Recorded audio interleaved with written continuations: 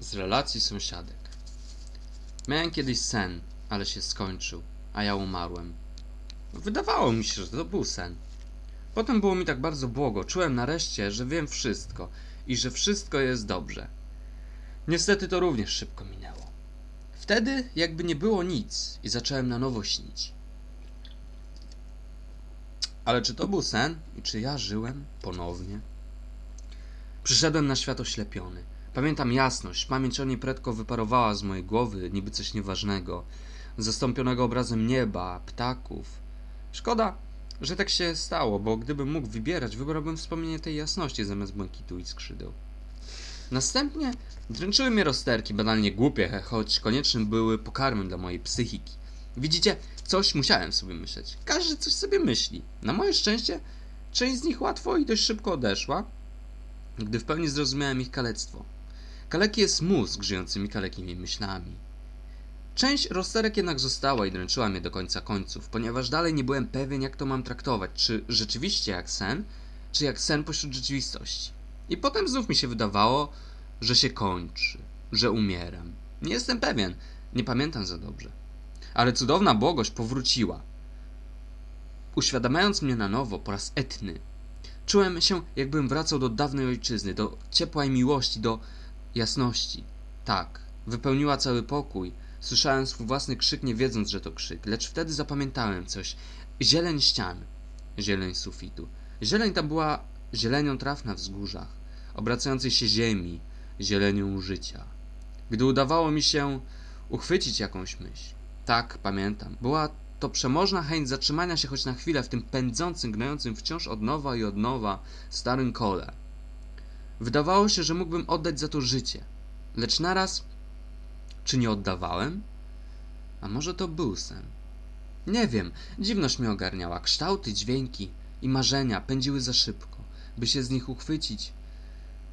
nich uchwycić i na parę sekund wśród nich pobyć, żeby choć przez parę sekund. Śmieszność polegała na tym, że one naprawdę stały w miejscu tak jak ja, tylko ta granica zbyt mocno trzymała. Je bądź mnie. To nieistotne. Bo mi to nie przeszkadzało, nigdy. Cieszyłem się, że to jest tak ułożone. Cieszyłem się wtedy i raduje mnie to teraz. Dzięki temu oddawałem się ukojony temu biegowi i temu wynalazkowi, największemu z największych, czasowi. Lecz to był moment. I te przemyślenia znikały, jakby nie funkcjonowały wcześniej ni to we mnie, ni to na zewnątrz. Gdy moje włosy się kręciły, chciałem je proste. Gdy miałem proste, chciałem, żeby się kręciły. Gdy płakałem, chciałem się śmiać. Gdy się śmiałem, to krótko. Upadałem i powstawałem. I dręczyłem siebie i dręczyłem. Nie wiem, to chyba taka cecha mojego charakteru, że sobie nigdy nie dam spokoju, że sobie nie dam odpocząć, bo skoro już jestem, to co robić, jak nie się dręczyć? Wynikała z tego udręka. Niemiła, lecz lepsza niż jej brak i niż pustka, którą by swoim brakiem pociągała. Czy chciałem udręki? Nie miałem na nią wpływu. Była jak obcy człowiek wewnątrz mnie, który nie chce sobie odejść i wciąż niepokoi. Idź stąd. Nie pójdę. 1000 razy sobie zaprzeczałem. Cały czas powtarzałem, że to życie jest tak zajebiście sparadoksowane.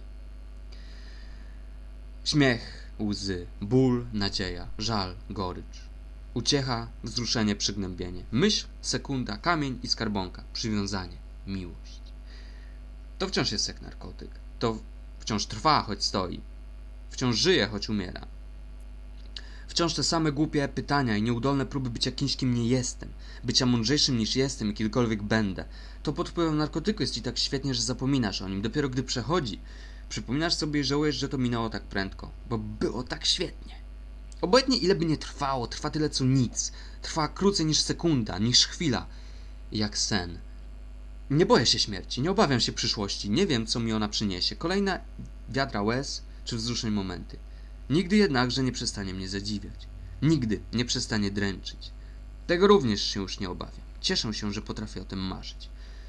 Bo to niby sen, niby życie. Niby trwa i niby się budzimy. I choć koło się obraca, chociaż myśli się dublują jak sprinterzy na bieżni, to mi jest z tym dobrze. Chociaż niby nic się nie zmienia, to mam siłę trwać, bo to jest nadzieja.